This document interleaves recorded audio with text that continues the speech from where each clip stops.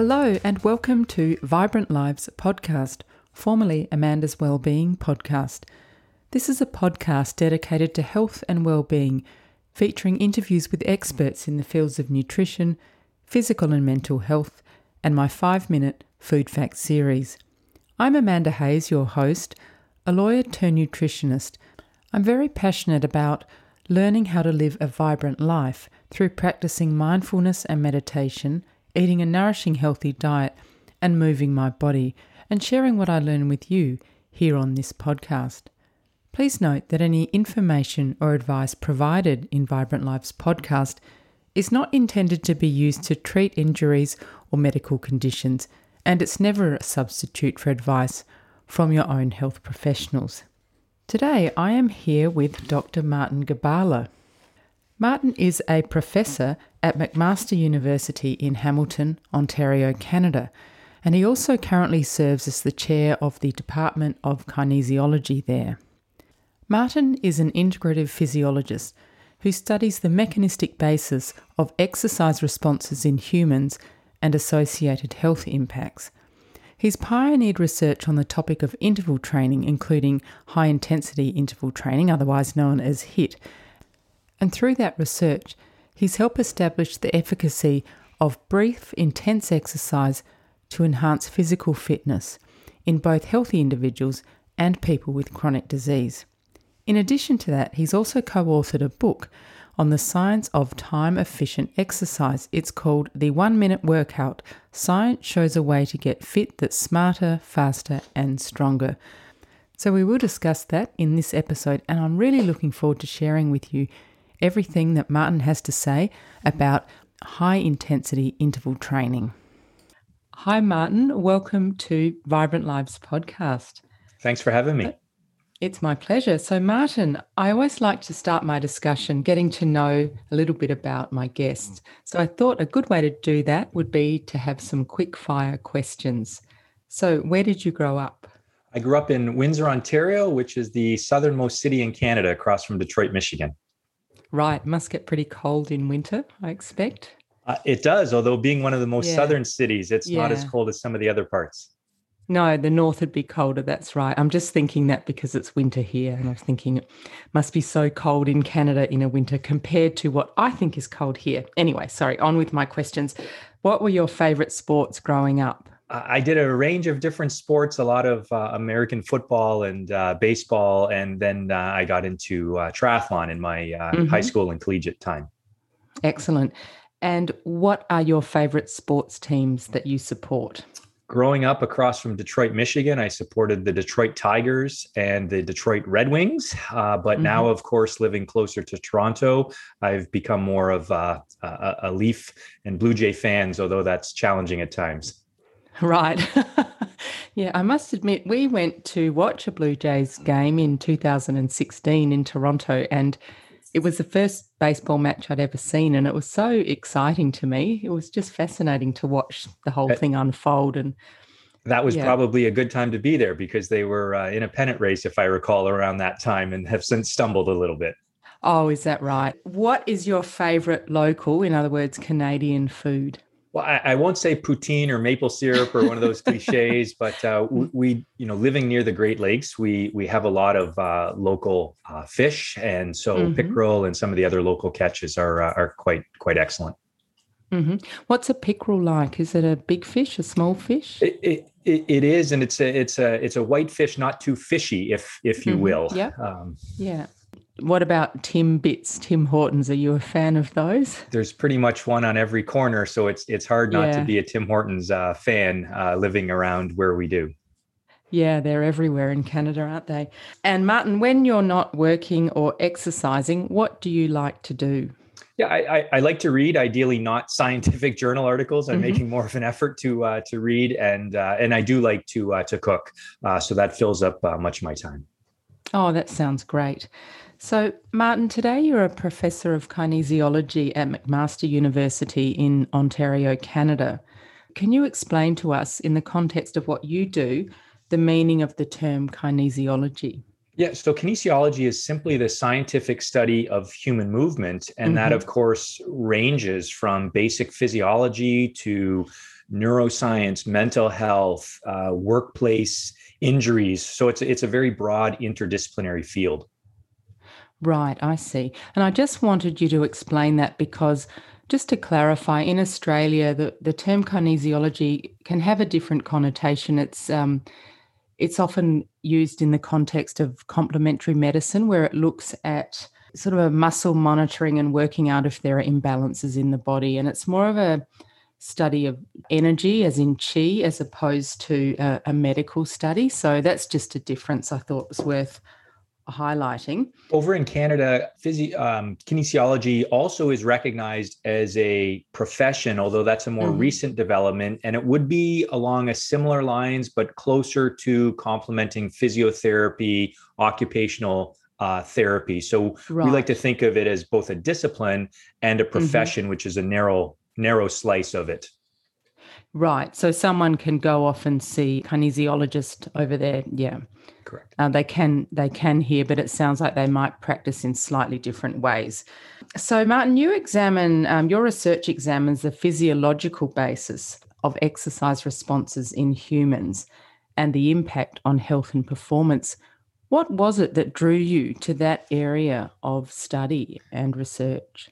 Being active in my youth and ideally still staying active today, but I was drawn to the field. I actually, out of high school, I was accepted into architecture school and was planning to go. And then I had a high school physical education teacher who really opened my eyes to the area of kinesiology. And I opted at the last minute to switch and start to study that in university.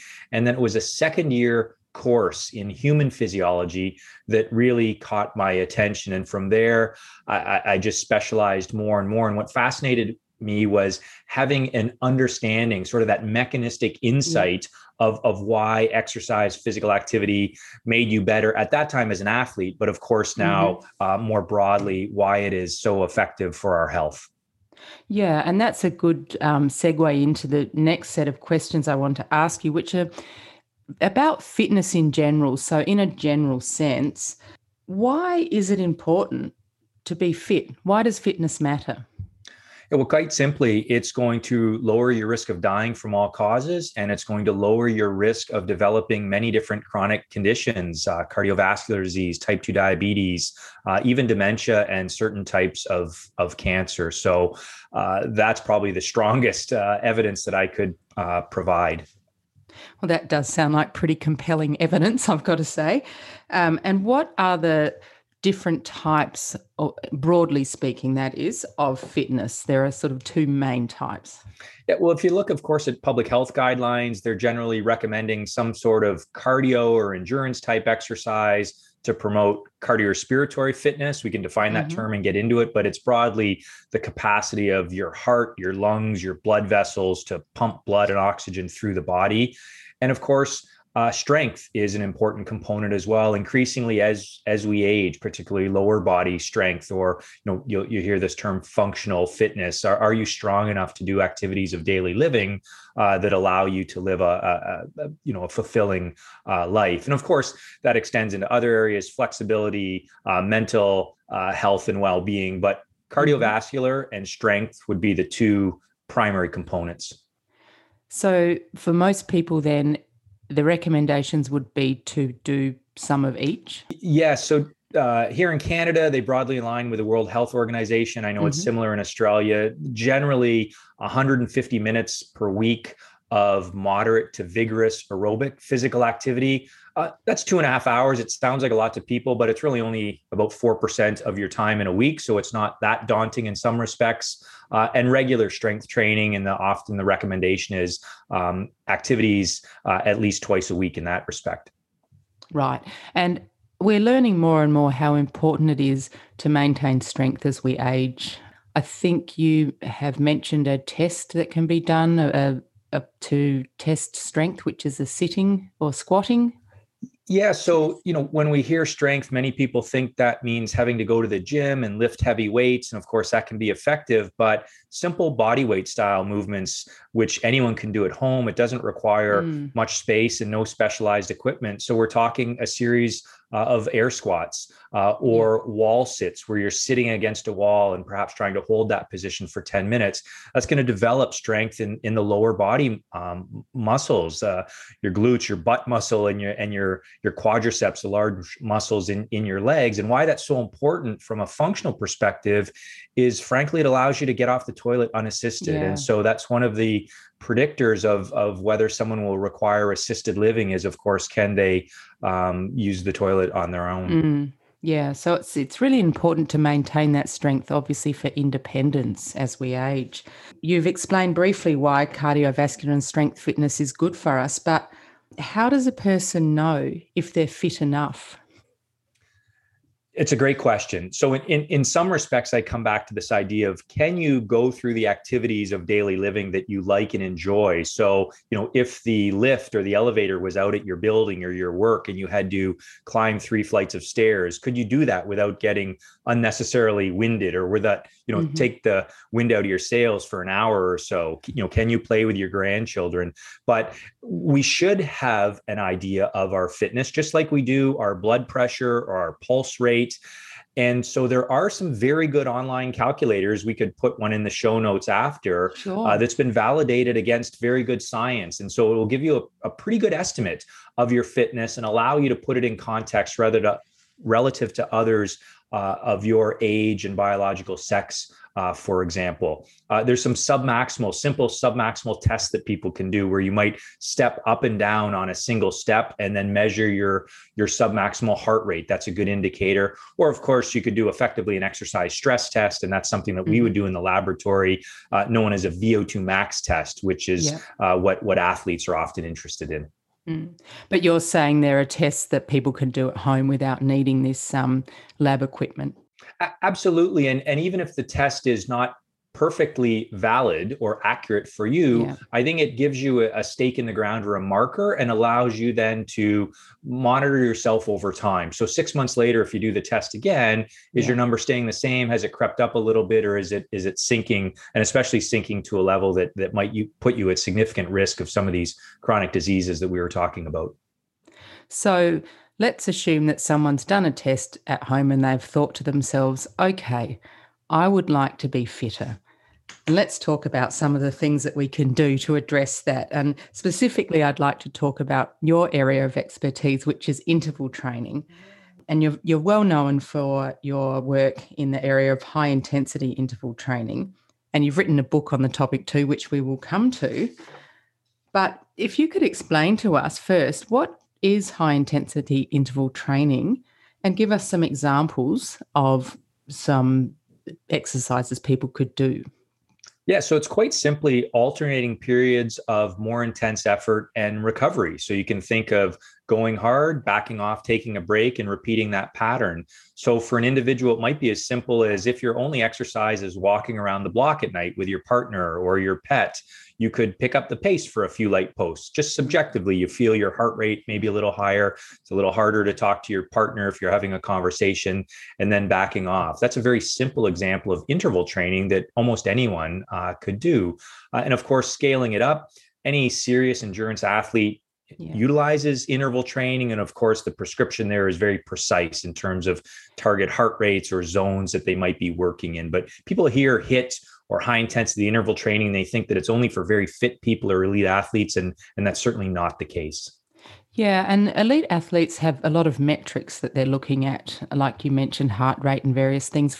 But for people that don't have access to that, and they want to, they think, okay, I've heard about HIIT. It sounds really good. It's going to get me nice and fit.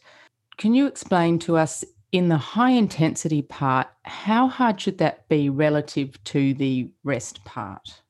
Yeah. And so here you can use something as simple as a 0 to 10 scale. And so, for example, in my book, I try to give a few examples of sample workouts scaled to this 0 to 10. So it's really what we're talking about there are ratings of perceived exertion. So just your self-sense of how hard you might be working. And you can imagine that 1 is lying on the couch or watching television, and 10 is that sprint from danger pace, or the pace you would run at to save your child from an oncoming car. And so typical moderate intensity exercise is a 3 or a 4. And so a 5 or a 6, which is subjectively rated as hard or vigorous, you can work at a 5 or 6 out of 10. And you might carry that on for maybe 3 minutes and then back off. And of course, as you move up the scale, the intensity goes up and the amount of time required that you're able to sustain goes down. So you might do 20-second, very vigorous workouts at an 8 or 9 pace. But that idea of a 0 to 10 scale allows someone to individualize the sense of effort. And importantly, there, people need to understand or realize it's not only 0 or 10. So some people think HIIT is only this sprint from danger pace. No, there's a wide spectrum there of relative intensities that can be effective. Yeah, and that's good to hear, actually, because it would be a bit off-putting if you thought you had to sprint from danger every time. If someone is doing a HIIT workout, how long should they do it for? Yeah. And again, it depends on, what I mean by that is it depends a little bit on your goals and why you're doing it and what type of interval training might appeal to you, these short, crisp workouts or that, interval walking analogy that I used earlier.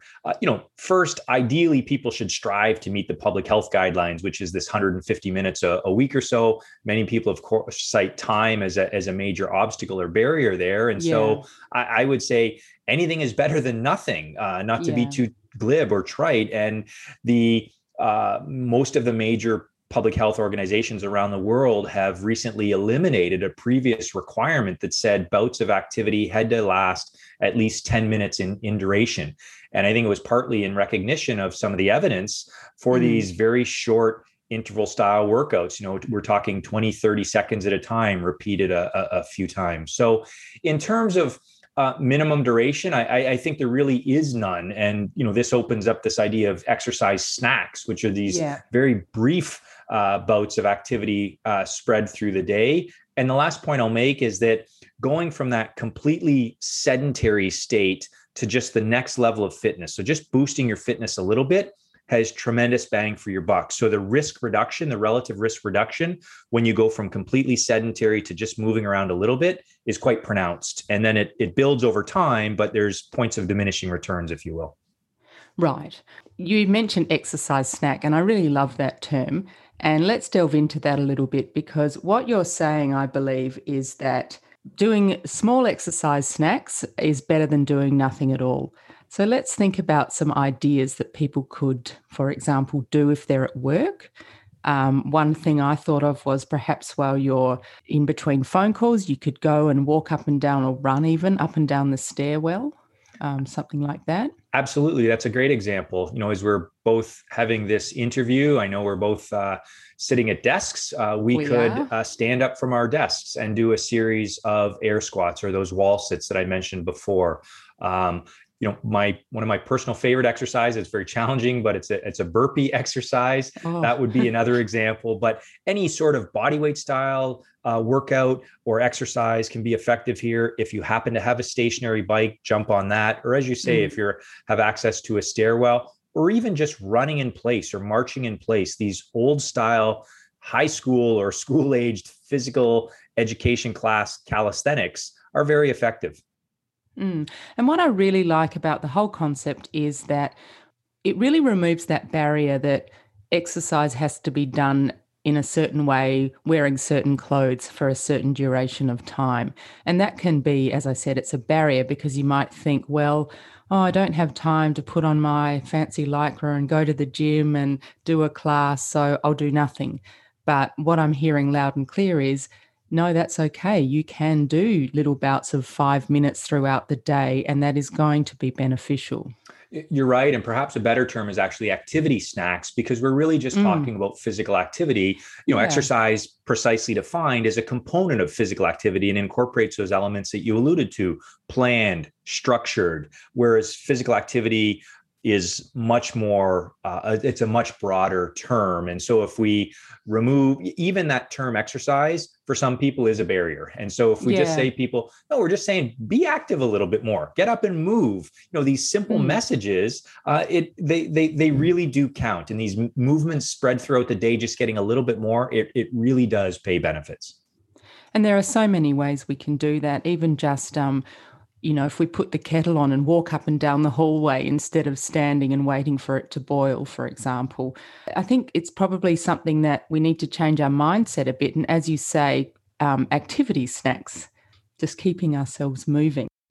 Absolutely. I'm actually involved with some collaborative research led out of the University of Sydney by an individual named Emmanuel Stamatakis, who's looking at this idea of vigorous intensity lifestyle physical activity. And so what that means is as you're going about your activities of daily living, or you're playing with your children, or you're walking to the bus or the subway to go to work, pick up the pace a little bit. Just try and get huff and puff a little bit. Get into that vigorous intensity zone, even if it's brief and it doesn't have to be planned or especially structured throughout your day.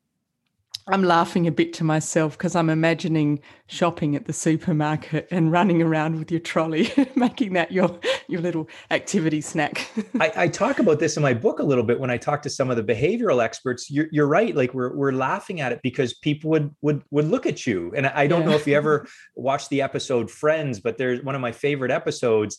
Phoebe, the character, she wants to go running with Rachel, but Phoebe runs like you did when you were a child, just arms all over. And Rachel's very embarrassed running with her. And if we could sort of remove that barrier or this idea, who cares what people think? If you were to just get down and do a few burpees while you're standing in line at the bank. Of course, I'm not expecting that to happen, but at least maybe some vigorous shopping cart exercise as you're going to your car. Maybe let's start there.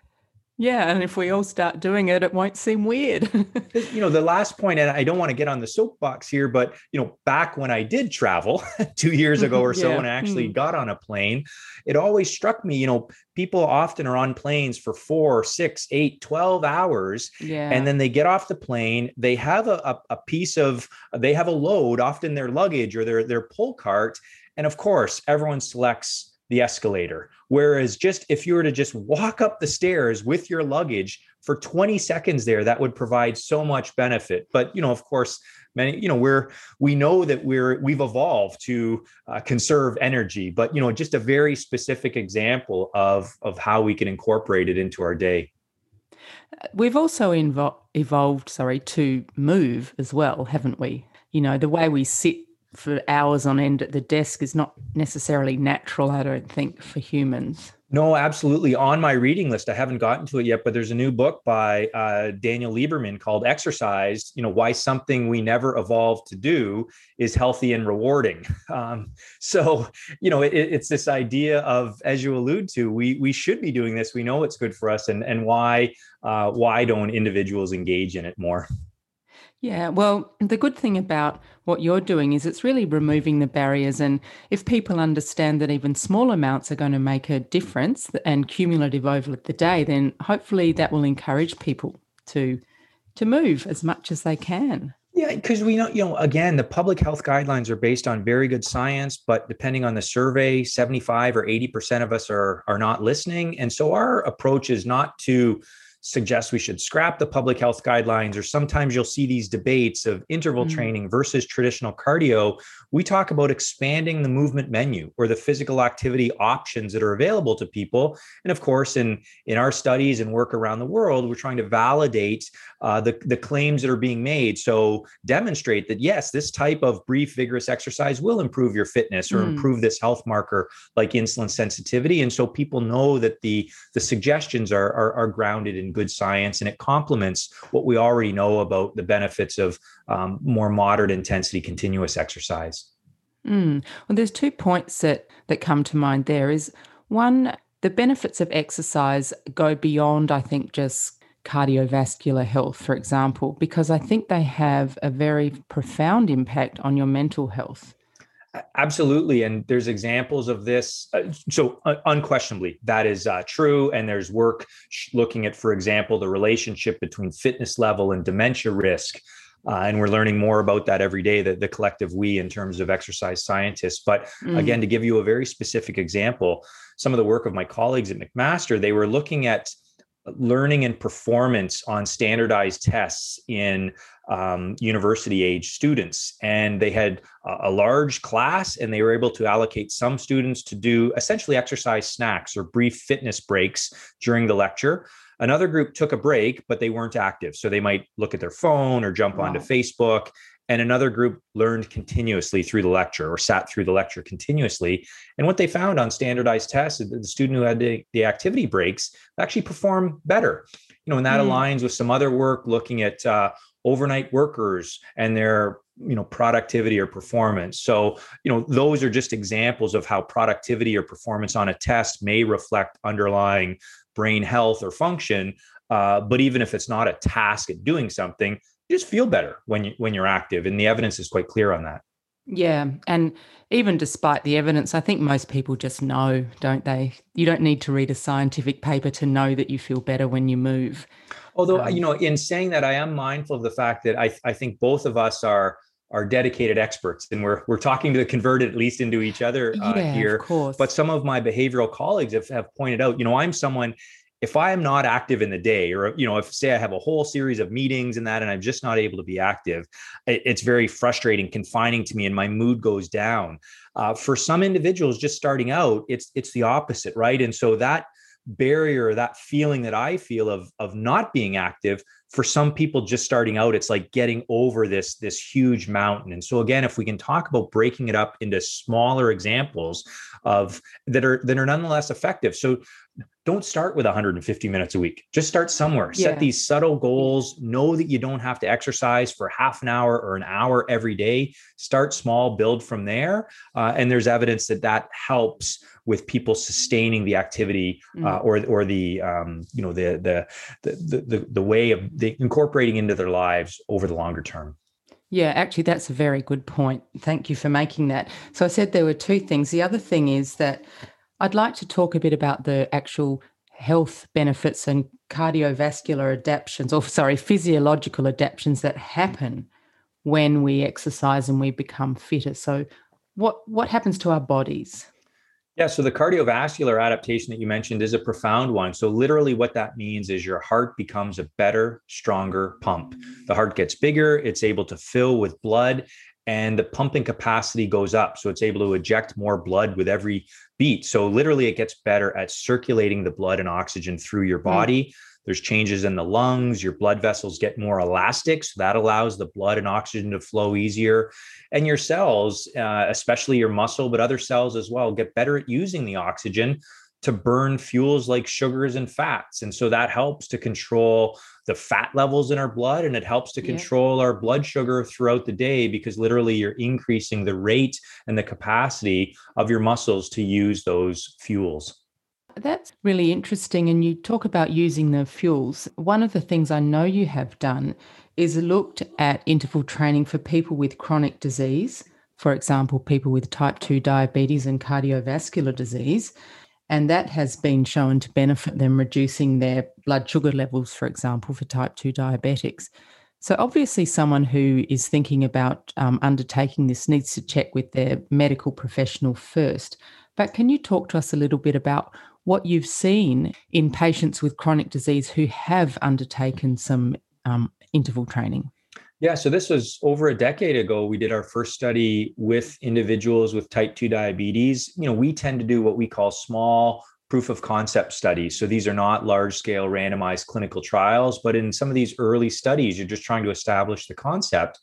And what we found was that older, overweight individuals with type 2 diabetes, so these were clinically obese individuals with diagnosed diabetes in their 60s, they performed 2 weeks of vigorous interval training. This was on a reclining or recumbent cycle.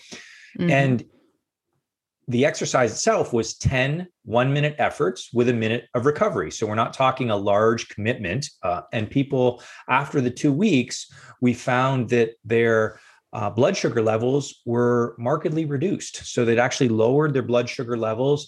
And we took a number of invasive measurements. We took biopsies of their muscles, and we were able to show that the proteins in their muscles, the transporter, so literally the machinery that moves the sugar from the blood into the muscles, was markedly increased. So the takeaway there is that, first of all, these individuals were able to do the interval training, and that it was profoundly effective at improving one health-related marker and literally changing the composition of their muscles. And work like that now has been replicated in labs around the world, and also applied to individuals with cardiovascular disease and other conditions as well, like metabolic syndrome. Well, that's really fascinating, because you said that was a 2-week study. That's not very long. And to think that results were seen in such a short space of time, that's very encouraging, and also, I imagine, pretty motivating. Absolutely. And, another idea with interval training is that it sort of can quickly reset your fitness. So if you can get this quick boost, then perhaps other activities of daily living, maybe you're a little more encouraged to take the stairs or walk a little bit farther, because frankly, it doesn't hurt as much. You're not uncomfortable being physically active. So it's sort of a reset, if you will. Now, of course, there's lots of research needed on the behavioral side. And does this allow people to sustain exercise over the longer term? But in short, you're right. It doesn't take a lot to rapidly improve your fitness. No, that's really, really great news.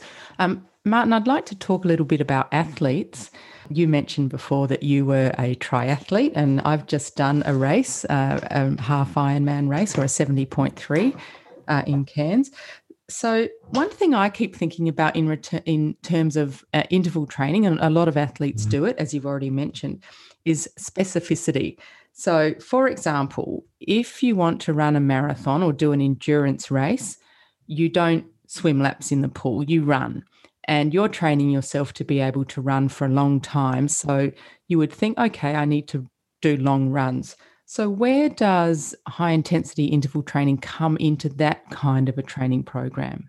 Yeah, so a couple points on that. I'll often say that, or I'm asked the question, could you run a marathon based on just short, hard sprints? And my response is, yes, you probably could, but you're unlikely to run the best marathon that you have in you. And so what I mean by that is, the top coaches and athletes, as we mentioned, all of them utilize interval training as a component of their program. But the general rule of thumb for elite athletes or high trained endurance athletes is roughly 15 to 20% of their total training time is devoted to intervals. Now, of course, these individuals are often training 30 hours a week. So even 15 or 20% is a significant component. I'll also suggest that for mere mortals or serious weekend warrior type athletes, people who are also holding down jobs, families, regular lives, and train much less in terms of the total volume, they can shift that. So maybe 30-70 or even 40-60. So I think the smaller the training volume, the higher the quality of training by incorporating some more intervals. But again, it comes back to what's the goal of the training and what's the capacity of the athlete. I can take 20 athletes and put them all in the same program. Some will thrive and some will wither. Yeah. No, it's interesting, isn't it? It sounds like interval training gives you a couple of things, bang for your buck. And also it's a good thing to fit in. Say you are busy working and juggling family, and on a Wednesday you need to do some training. That is a good time to do your interval training rather than obviously your long run, for example. Yeah, exactly. It is a high quality training, but just like anything, you can probably do too much of it. Yeah. Okay. So Martin, you've written a best-selling book, The 1 Minute Workout, Science Shows a Way to Get Fit That's Smarter, Faster and Shorter. And you co-authored this with Christopher Shulgin. So what it does is it translates the science of time-efficient exercise for health and fitness, what we've been talking about today. So what was your motivation for writing that book? It was an effort at science communication, or knowledge translation, as we call it, this idea of breaking down what's often complex and conflicting science and putting it in a way that hopefully is accessible and also a compelling read for individuals who are interested in the material. And so my co-author, Chris Shulgin, was a journalist, and we would try to get to the point where I was happy enough with the scientific message. I was comfortable with the scientific message, and Chris felt it read in an accessible and, again, hopefully compelling manner. But we had some real knockdown, drag out fights over some of the passages there, because I would say, no, we have to say this. And Chris would say, but that's boring. So we need to be able to present this in a way that people will, yes, understand, but hopefully, enjoy reading as well. So it's not just a textbook that otherwise sits on a shelf. Yeah. There's a real art, I think, to striking that balance, because the layperson who's not a scientist wants to understand the science to a point, obviously, but they also want a bit of a story, when they're reading. No, you're exactly right, and that is an art and something I continue to work on, even in interviews like this, or try to. And so, who is your intended audience of the book? Yeah, so people who are interested in health and fitness, but are clearly not experts. And so, for example, the New York Times Phys Ed Well column, that's a very popular column that Gretchen Reynolds writes. We're thinking about individuals who might read that column, or of course, other individuals who are just broadly interested in physical activity, health, fitness, but they wanted a credible source of information without having to go and try and read the science themselves. So credibility of the book was quite important to us. Yeah, and I think there is a lot of noise out in the health and wellbeing space, and I would say particularly in the nutrition space. So credibility is so important. That's great that book is out there. If someone wants to buy a copy, what's the best way for them to do that? Yeah, so it's published by Penguin Random House, but any of the major booksellers, including online, and I know it's available in Australia through Amazon and some of the other major booksellers. And there's also an audiobook as well, so that people could listen like a podcast or in their car. Oh, great. Who narrates that? Do you do that, or no? I thought I might get to do that, but there was someone who obviously had a better voice, and the individual is very good, and actually is a audiobook expert. This is mainly what they do. So I think it's like these people that narrate the commercials. Yeah, that is a job. I'll put links in the show notes. And the other thing that you've done that is also great if people want to learn more is you've done a course called Hacking Exercise for Health, the surprising new science of fitness. And you've done this with your colleague, Professor Stuart Phillips. So tell us a bit about that course, where people can find it and what's in it, what they can expect to learn from that. Yeah, so this was a collaboration between my university, McMaster University, and the online learning platform. It's called Coursera. They're one of the major online learning platforms that produce these courses. The important thing is that all of the content there, people can access for free. And so the content is primarily about 25 short videos lasting about 5 to 10 minutes each, where Dr. Phillips and I try to break down some of the things that we've been talking about. Stuart is an expert in resistance exercise and nutrition, and I cover the cardiovascular side.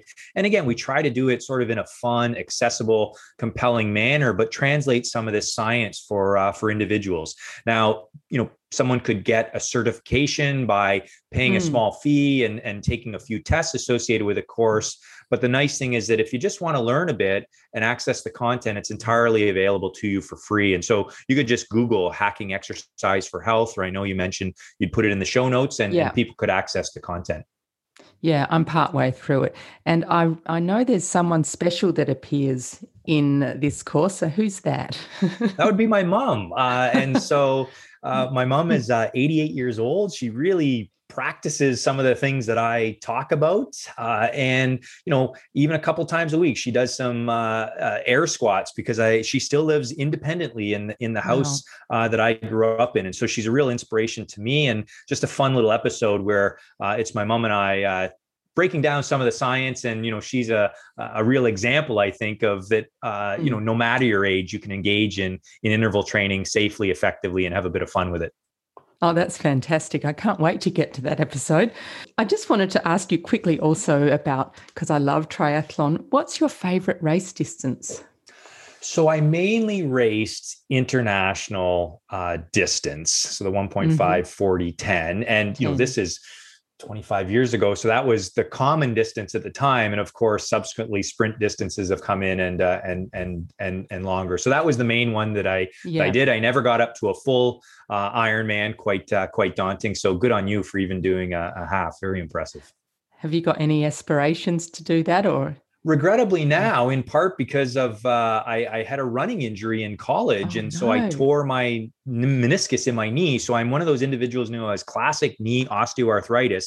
The only thing I can't do is run. So I cycle a lot now. I can still swim, and I can even play ice hockey because of the gliding motion. So regrettably not a runner anymore, but certainly enjoy cycling.